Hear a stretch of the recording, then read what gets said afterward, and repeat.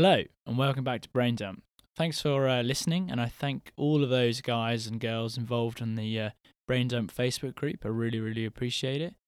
So this week, Jazz came on the show, and it was really interesting to listen to her talk about not only her training, but also sort of the pressures she has to deal with of being a professional athlete. But without further ado, here's this week's episode. Hello and welcome. You're listening to Brain Dump. This is a podcast where we talk about life from the meaningful to the extreme.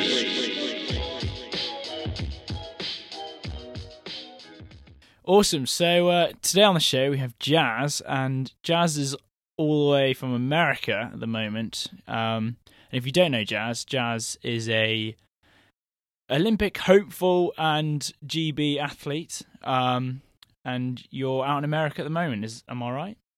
Yes. Hi. I'm currently in Florida. My training group is based out here, so I get to be in the sun. Oh, sweet. So when you mean by training group, is this other English athletes as well, or? So there's a few other Brits. I think there's now 4 of us, but the groups, I think we're almost 30 in total now. And it's a big international group. We've got Americans, we've got Caribbeans, we've got other Europeans, and just people from pretty much all over. The one thing that links us all is that we are all sponsored by Adidas.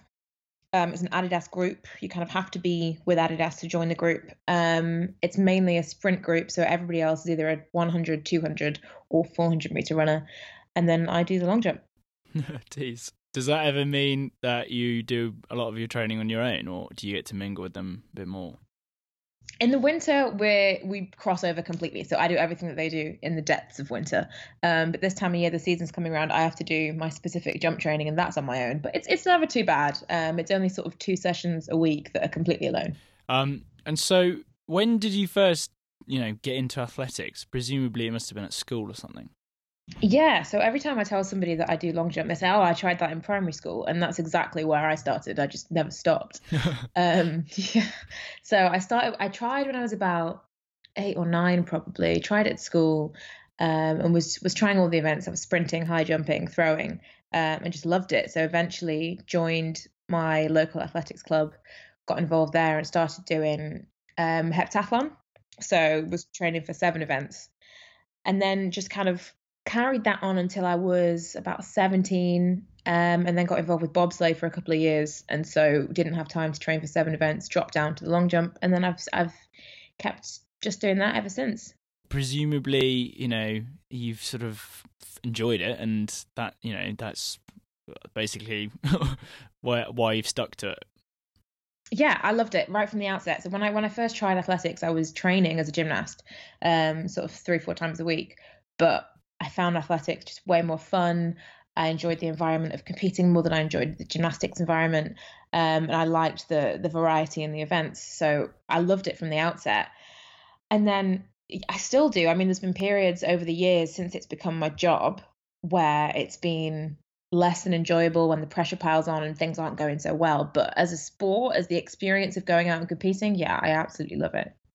Yeah, I can imagine that, especially when, you live athletics. It must be quite hard to find some breathing space from the sport when ultimately, you do it for fun, but when there's pressure involved and you need to achieve, that can't be easy to deal with.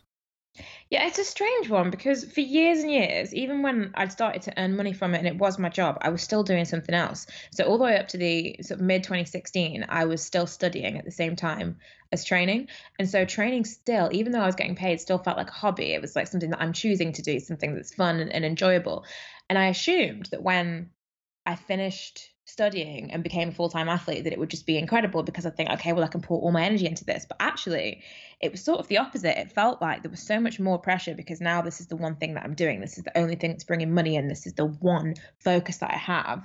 It became slightly less enjoyable, I think, and it took me a couple of years to find the love again after I went sort of full-time. That can't be easy. Like, how do you manage to juggle sort of athletics with, fun and the rest of your life? It can be challenging. I think I'm a person that sort of likes to be out and about with my friends a lot, but I've figured out over the years what I can and can't get away with. There's not going to be nights out While I was at uni, I got really good at the don't drink and leave really early. But now I need more sleep than that, so I just don't really go out at all, especially when the season's in. Um, but in terms of normal life, I mean, my training schedule means that I have a lot of free time in the afternoons. There's only so many hours a day you can train for long jump and it be useful. Mm. With an endurance event, you can be running for hours sometimes, but for my event, for a power sport, there's no use in just training and training and training and training. I'm not trying to build up endurance. I'm trying to be powerful and fast. So most of my afternoons are free. So I actually have quite a lot of free time. I just need to make sure I choose the right kinds of activities that are going to mean that I stay recovered for training. I can't just go out and be playing another sport, for example. So I can't pick up a hobby like that or anything that's going to keep me up really late. But I do have quite a lot of freedom. Yeah, I know, particularly with something like long jump, where, as you said, it's explosive. So your CNS just gets absolutely fried if you try to do too much of it. Yeah, completely. And sometimes of the year you can really, really feel it after sort of some long haul flights, lots of jumping, and maybe lots of sort of deadlifting in the gym. The central nervous system is absolutely beat up, and Yeah. you can tell. So recovery is as important as training. I can imagine. So juggling all that must be, possibly hard. So, what does the average week of training look like for someone like yourself? Okay, so I technically I'm training Monday through Saturday. But the heavy days are Monday, Tuesday, Thursday, and Friday, where I'll have a track session in the morning and then also a gym session straight afterwards. That the timing of that generally is from 9 to about 2 o'clock. So those are sort of heavy days. On lighter days, which are Wednesdays and Saturdays, they're kind of active recovery. So we'll spend the time doing any rehab we've been given from a physio, any prehab we've been given from a physio. And then on top of that, we have to just do something to make sure we stay active and to make sure that we get ready for the next day of training. So that tends to be more like 2 hours in the morning. It's not an intense session. And then Sunday's a complete rest. Okay. I mean, it's not light as well. I was looking at your Instagram story the other day where you're jerking 80 kilos, and that's a lot, particularly for someone of your size. Like, that's a lot. Like, your power to weight ratio must be pretty damn good to be able to do something like that. Yeah, that's kind of what we focus on, really. So my competition weight will be around 58 kilos. I'm sitting higher than that at the moment just because we're not quite into the season. But the whole aim is to get your power to weight ratio as good as physically possible. Because really, that's what long jump's about. It's speed and power, and if you can take off at the board and be light, then it's much easier to fly through the air. So, I mean, I've done a lot of kickboxing, and it's very similar, the power to weight ratio, but obviously not to your level. But surely nutrition must play such a big aspect with keeping your weight down when it comes to the season. So what does your diet look like? Oh, I'm still in the midst of figuring that out. It's it's a never ending battle seemingly sometimes. We have nutritionists to help us, but generally you sort of know what you should and shouldn't be doing. But in heavy training, it's really hard. So I eat fish, but not land meat, and that's just a nod to me trying to do something for the environment slightly. Although I know that fishing and overfishing isn't great, but I'm trying to do something. So I'll generally try and put fish in 2 out of 3 meals. A heavy focus on protein around training sessions and carbs around training sessions, and then beyond that, just try and maintain a stable weight throughout the winter. So I'm not concerned about being light in the winter. I just don't want to be putting on loads of weight so that it's going to be hard to lose in the summer when the competition season comes around. So I mean, I try and focus my diet around produce. So lots and lots of vegetables, lots of fruit, fish, eggs, nuts. But then I have the most aggressive sweet tooth known to man. So, My next question was going to be, what do you have on a treat day? Yeah, well, I wish it was just on a treat day. This is why I say it's a never-ending battle. But it's sweets. It's always sweets. Oh And no. any kind of strawberry pencil Oh will no. just see me off. Yeah, I know. Oh, I that's know. I'm a that's sucker for a proper. strawberry pencil. Yeah, yeah. And Kinder chocolate, little Kinder Maxi bars. It's a godsend that I can't get them over here. You can't get them in America Can you unless you order not? them Oh online. no, gutted. No, they're just, you can't. I don't know, unless you get them at the airport, in those giant the giant packets. Oh yeah. You can't get them here, which is kind of useful because it means that I can't stuff them into my face. Just hiding them off the macros just so no one knows.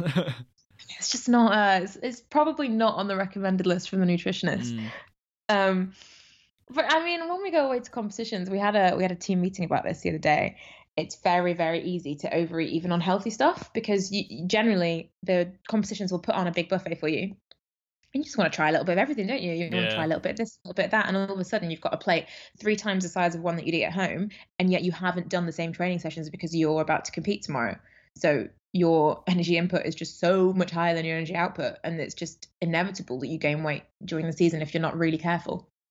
With all this pressure around food and performance, do you ever worry about sort of your mental health when it comes to, because obviously a lot of young women struggle with eating disorders and stuff.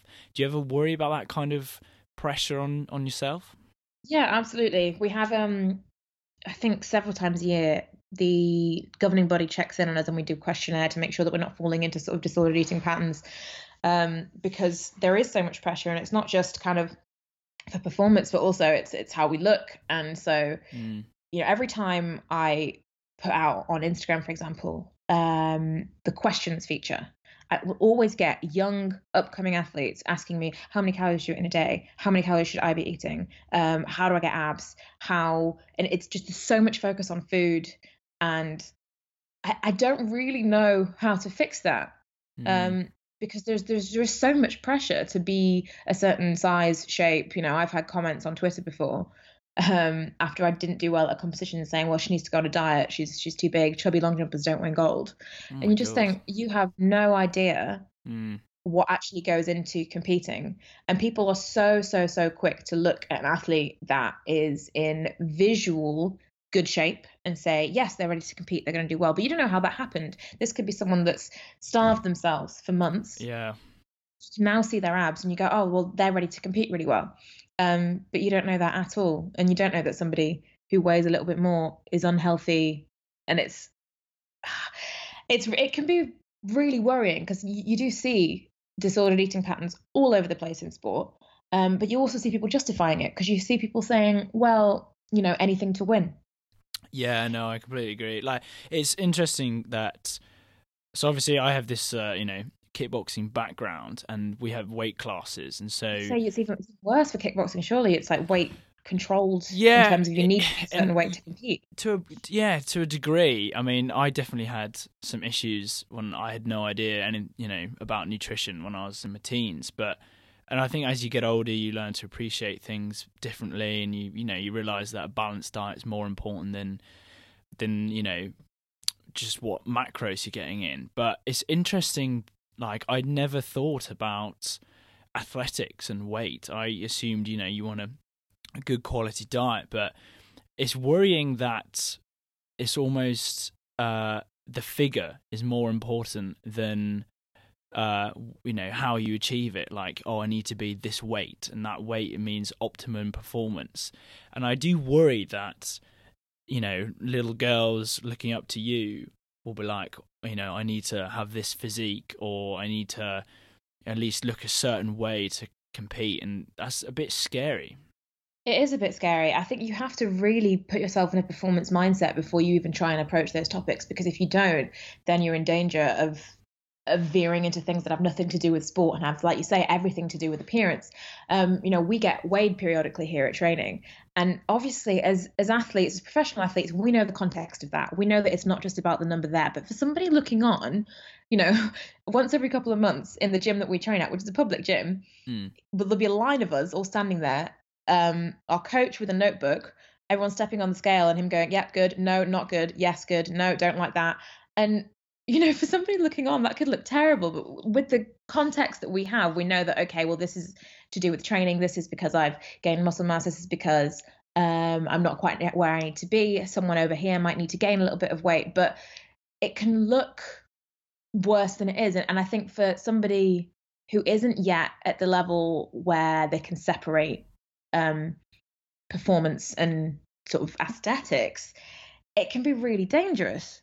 I've had so many people, so many really young girls, and this isn't just exclusively to women, but when you look at the clothes that in athletics women wear, you can see why it's more of a problem with women, because we're in crop tops and tiny little briefs. Yeah. A lot of people will immediately judge your sort of worth as an athlete based on how you look and whether or not you've got 6 visible abs. And I don't want people to look and say that that's what they need to think about if they want to be a great athlete, because it's not. Yeah, it is a difficult one, because I always try to say to people, like, performance and training is, ultimately what we're after, and we want to better ourselves and, improve that. Looking good naked is just a byproduct of that, and if you're doing it properly, it's fine.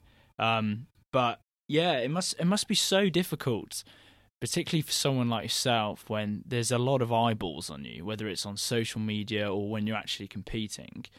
Do you struggle with that pressure? Yeah, honestly, yeah, I find it really hard. I've had coaches, I've had people close to me in my life, look at me and say, well, maybe this result you got is because you're too heavy. And that comes from people who don't have an understanding of my training, of my sports psychology. And all they see is they go, well, you're not as skinny as the other girls who were doing better than you, so it must be that. And because that's such a visual thing, and people can look at that and say, I can identify the problem. So many people do. But what people also fail to consider is that I'm 5'3", and most of these long jumpers are not 5'3". Yeah. They're still 5'10" plus. A lot of them are that tall. I'm never going to have the same body type as these people. And people have come to me before and say, why don't you just lose some weight? And you think, well, if I don't have this power in my legs, I'm just not going to be able to push myself through the air. So it's very individual. But it's really, really easy to think that you know what you're talking about, and to think that weight is the most important thing. And I think it's taken me a really long time, and I'm still not 100% there, to reassure myself that me looking skinny isn't the most important thing. Yeah, I think we all come in different shapes and sizes, and there's definitely a big delusion to what people should look like. And yeah, and I think, the minute you start judging people by how they look is a very dangerous territory, which leads into my next question, which is, have you experienced racism? So I've been relatively lucky in that I haven't really experienced much. I did have one specific experience a couple of years ago around Christmas, where somebody came at me on Twitter for no reason. Absolutely no. I hadn't messaged them. They weren't already following me, weren't an athletics fan. I think I just must have popped up on their feed. Somebody retweeted me onto their feed, and they thought, here's a black person I can have a go at. And we're just saying things like, I can't believe you say you're British. How could you think you're British? Get out of the country. Nobody wants you here. We don't want you to represent this country. And, the police handled it really well. I took it to the police. They found who it was. And there were repercussions. He had to take a course and write me an apology. But I've actually been lucky in that athletics, it's in terms of race, there's an awful lot of diversity. And so really in my sport, it's very, very normal to be of any race. Cool. I mean, it's pretty disgusting that there are people out there who still think like that.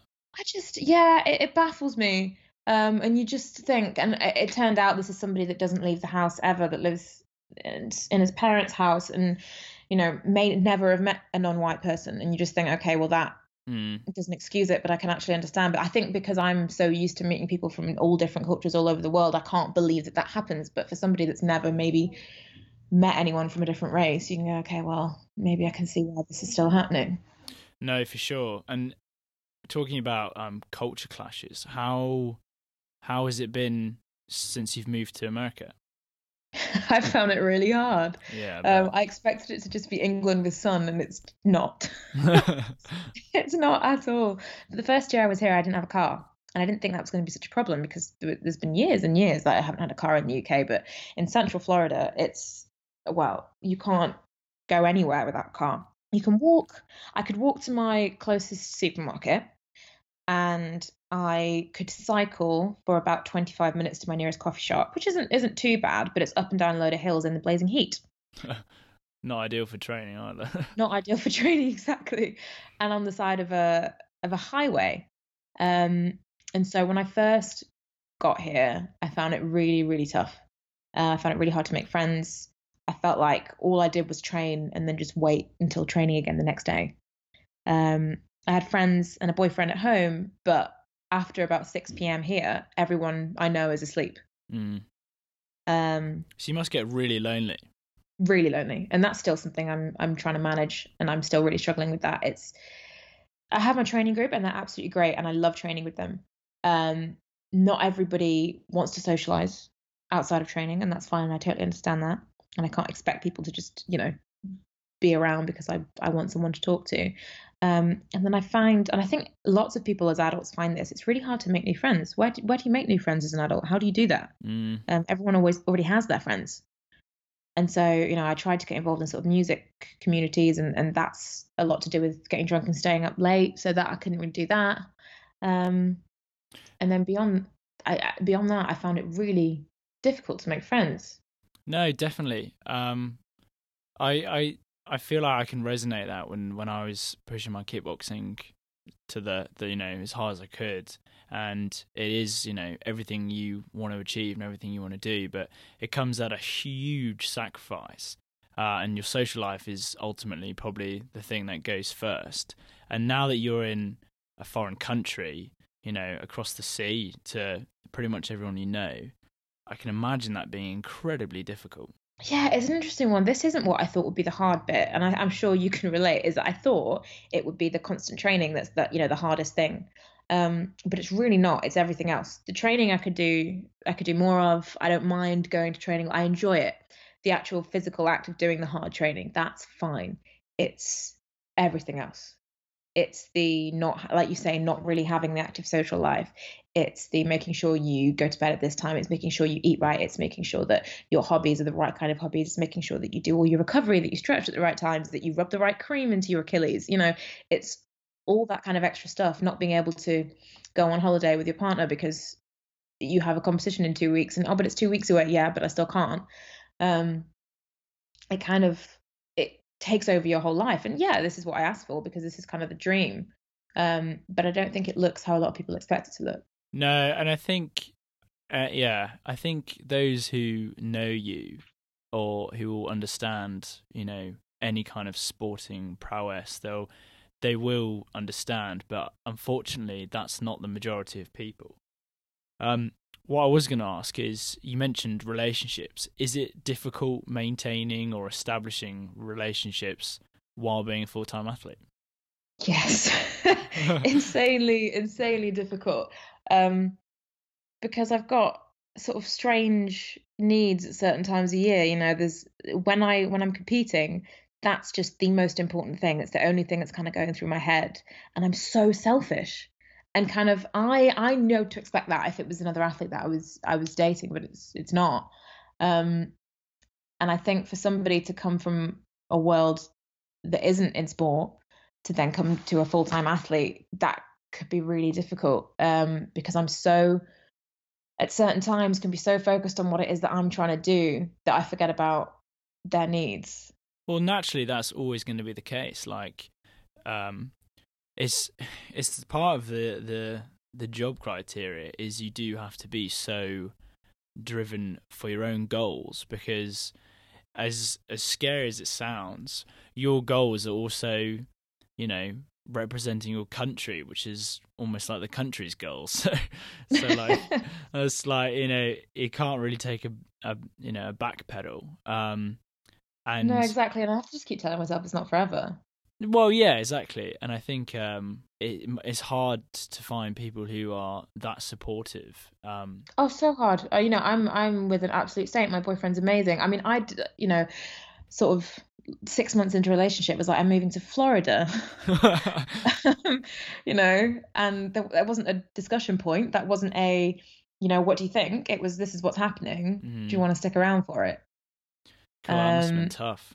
really tough, really difficult. And I'm, surprised that he has, because that's not something that most people in a relationship would want, is suddenly, okay, I can see you almost every weekend, to maybe I'll see you every couple of months.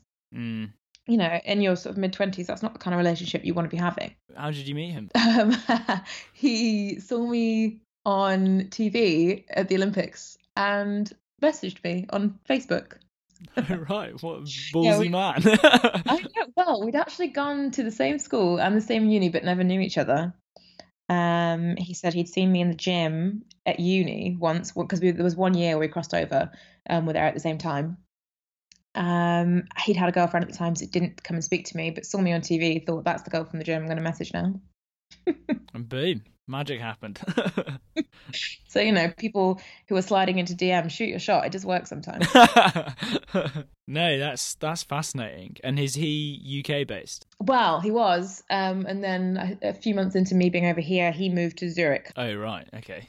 which, again, I can't argue with because I moved to Florida.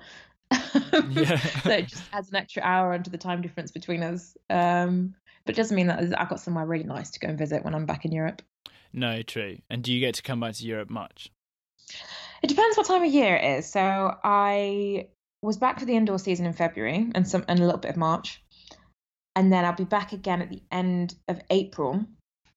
And then I should be in Europe for most of the summer then, because most of our season is in Europe. But there's the potential for me to be in America all the way from kind of November through to March next year. Okay. It's actually not too bad. It's just that these stretches just feel so long. I think it's because the social life sort of dies off out here. But no, I'm lucky. I do get to come back to Europe a lot, and even when I'm not in the UK, my group has a base in Amsterdam. Right. Okay. So over the summer, it's very cute actually. The girls stay on a boat. We have a little boathouse that we rent near the training ground. So juggling long distance relationships, loneliness, intense training sessions. What do you do outside of training for fun? I know that you sing because you're on The Voice, which is incredible. Very multi-talented person. But so yeah, what is your pastime look like? So this is the area that I'm currently working on the most, because I've gone through a phase recently where I've been doing nothing, and I mean nothing. I read a lot, so I go to the local library quite a lot. But beyond that, I've really not had anything to do outside of training, and I've gotten back to that stage where I go to training and I come home and I think about the next day's training. And that honestly is no way. For me, it's no way to live. I'm much happier when I'm busy. So I've started trying to do a few things. One of my training partners has a dog, but she has a job in the afternoon, so I've started taking him out in the afternoons. I'm trying to find something that I can do that's a hobby. The music side of things, I was going and singing at open mic nights, and at a local school actually, one night a week. But the open mic nights that I knew of shut down, and the other ones are just so far away that by the time I got home it would be gone midnight, and I've got to be at training at 9 and I need 9 hours sleep. So I just can't do it. So I haven't quite got that sussed yet. I'm still very much in a stage of figuring out how to spend my time, how best to spend my time. I feel I should be learning something. I actually think that I was at my best and happiest when I was still studying. It was manic, absolute chaos, trying to fit all the training in, the competing, and get my assignments in on time for uni. But I think I was happiest when didn't have much time to stop and think and stop and be bored. Yeah, I really appreciate that. I'm currently suffering from a shoulder injury, of which all my training stopped, and so I have stupid amounts of time on my hands. Hence, partly why I started this podcast, to be honest. But yeah, and I think there's so much out there that you've only really got to find what you really want to do, and then obviously that isn't based physically. It's more of a mental stimulation. But definitely, I think that's really important. It sounds like you're looking in the right way, especially when you mentioned university, because I think personally, when you're learning, that's when it sets your mind on fire, and so everything sort of ticks over. So something skill based might be really up your street. Definitely. I think something that I'm learning a new skill is probably the way to go. But honestly, I'm the kind of person I need external accountability, so I'd need to sign up for a course. Because I know myself too well. I'm the kind of person that if you tell me, oh, can you write this article for me? Can you get it to me in your own time? You will never ever see it. If you ask for it on Monday at 7, it will be there on Mm. Monday at 6:59. But in my own time, it will never get done. And so I need some kind of external accountability for anything that I'm going to learn. So I think my best bet is probably going to be to sign up to a course, where someone's checking up on me and saying, have you done this? Have you not? I look forward to finding out whatever whatever you get involved in, or like extreme abseiling or something. That'd be great. Not sure my coach would agree, but I No, think it that's would be great. So now back to athletics. Are all eyes on 2020 Olympics? No, so we actually have a World Championships this year, which is the big focus before Tokyo. Hey, fab. So every year for Brits at least, there's something big to focus on. So last year we had the Commonwealth Games and the European Championships. This year it's the World Championships, and then next year it'll be Tokyo. So yeah, that's kind of what we're aiming at. But athletics is getting a bit of a shake-up at the moment. The ranking system is changing. So the way that we compete and how important each competition is really about to change. So we're sort of spending this year getting to grips with the new ranking system, and then that system is going to determine how we get picked for Tokyo. I thought you said wanking then. I was like, wow, athletics has changed. Maybe I did. Okay, so all eyes on the world champs then. Definitely, yeah. So it's in Doha, but it's in October. It's a bit of a weird one. Normally, the main championship for the year would be in August, Okay. but because it's so hot in Doha, they're having it in the end of September into October, which isn't actually great for everybody preparing for Tokyo, because it means we have a couple of months less preparation because we'll have to still be peaking for competition. But the World Champs are really important in terms of sponsorship, in terms of getting funding for the next year. So we can't overlook them. It's definitely the big target for the year. Okay, and are you hopeful? Yeah, so the qualification standard is below my personal best, but only, well, no, it's a fair bit below. I think it's 14 centimeters below my personal best, but I'll still need to get it again. And then I'll still need to come in the top 2 at the British Championships in order to be automatically selected for it. There'll be 3 spots. So there'll be 1 discretionary spot, but generally I've not done too well in those discretionary spots, and I've not got them. They've gone to somebody else, which is, that's what they're there for, the discretionary. But if I put myself in that top 2 at the trials and I have a standard, then they have to pick me. So that's going to be the goal for the year. And I managed it last year. I managed it in 2016. So I'm hopeful, yes. And I've had a really good winter of training. So as long as I can execute things properly, keep my head on straight, we should be good to go. Do you ever, worry about expectation? Because obviously it is a numbers game, and you're like, oh, I've got this window to clear. Does that worry you? Only very occasionally. Luckily for me, I love competing. The sort of, and I think I've had to teach myself to focus much more on competing and enjoying that, and sort of process goals rather than outcome goals. That I've managed to avoid feeling all that expectation to make distances. There was a year, 2015, and I hadn't had a personal best for 3 years, but I know I'd gotten faster. I knew I'd gotten stronger, and I couldn't figure out what was wrong. And it's because I was just chasing that expectation. I was chasing a distance, and I was thinking, I need to jump this far. I need to jump this far. And every single time I just get caught up in that in my own head, instead of just saying, okay, what are the actual steps that are going to help me jump this far? Okay, well, run this way to the board, make sure your knee is angled like this. And instead of focusing on that, I was so desperate for the distance that that's all I could think about. And it didn't happen until I dropped it. So I learned that a couple of years ago, and I've managed, I think, to carry that through pretty well.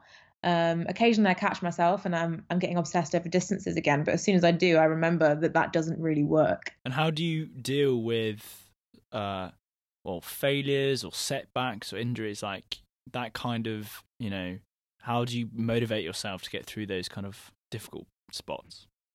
So specific failures, I have a technique that was given to me by Ashley Bryant, who's a decathlete, and he was the team captain for one of the teams that I was on. And he gave a speech and said that as a decathlete, you've got 10 events over 2 days. You have to be able to deal with failure. You have to be able to just get over it and move on to the next thing. And he says, but sometimes you're so disappointed that you can't just move straight on. So he said he gives himself a set amount of time that he's allowed to be upset and annoyed and kick and scream and cry about a certain result. And then you have to move on. And I've employed that technique, and I kind of give myself different amounts of time depending on how big of a disappointment it was. So if it's a small insignificant competition, I can have 2 hours. If it's a big one, I give myself a couple of days. But it really helps because it means that I don't invalidate those feelings, and I let myself feel them and think, okay, it's absolutely fine to be upset and disappointed about this, but also to acknowledge that it's not actually productive to just sit around and wallow, because that doesn't help you get to your next goal. So that's kind of one really specific technique that I use. But aside from that, I just draw on past successes and failures. And I think different situations call for different things. So when I'm injured, for example, it really helps me to focus on times that I've won, times that I've been on a podium, and, to re-feel that feeling and to motivate myself and remind myself to keep going. But then when I'm in a really hard training session that I'm struggling to power through, I find it much more useful to remember how it felt to lose and to go, if you don't push through this, then you're going to get that feeling again. Wow, that was awesome. Thanks.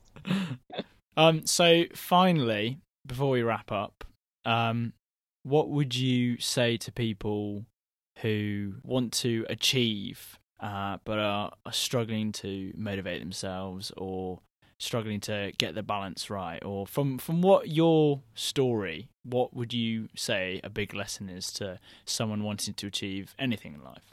I would say if you really find yourself struggling to come back to one specific thing over and again, and you're just not quite getting it right, step outside of that and look at the rest of your life. Are you happy?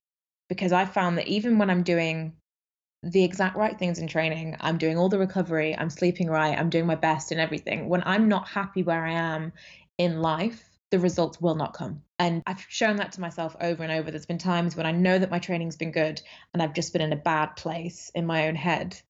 And physically, there's no reason why I shouldn't be able to do it, and I couldn't. And I made a change. Something different happened that I made happen, and suddenly, within a week, sometimes the performances would skyrocket because I just got myself into that place where I was happier. And I think that is the biggest thing I've learned throughout my whole athletics career so far. And I've been pro for 7 years now. I would just say that happiness comes before success. It's not the success that brings the happiness. Wow. Another world of wisdom there. Thanks, Jazz. Honestly, it's been an absolute pleasure to hear your story, genuinely. So thank you for coming on the show. Thank you so much for having me on. No, it's been fantastic. Thanks.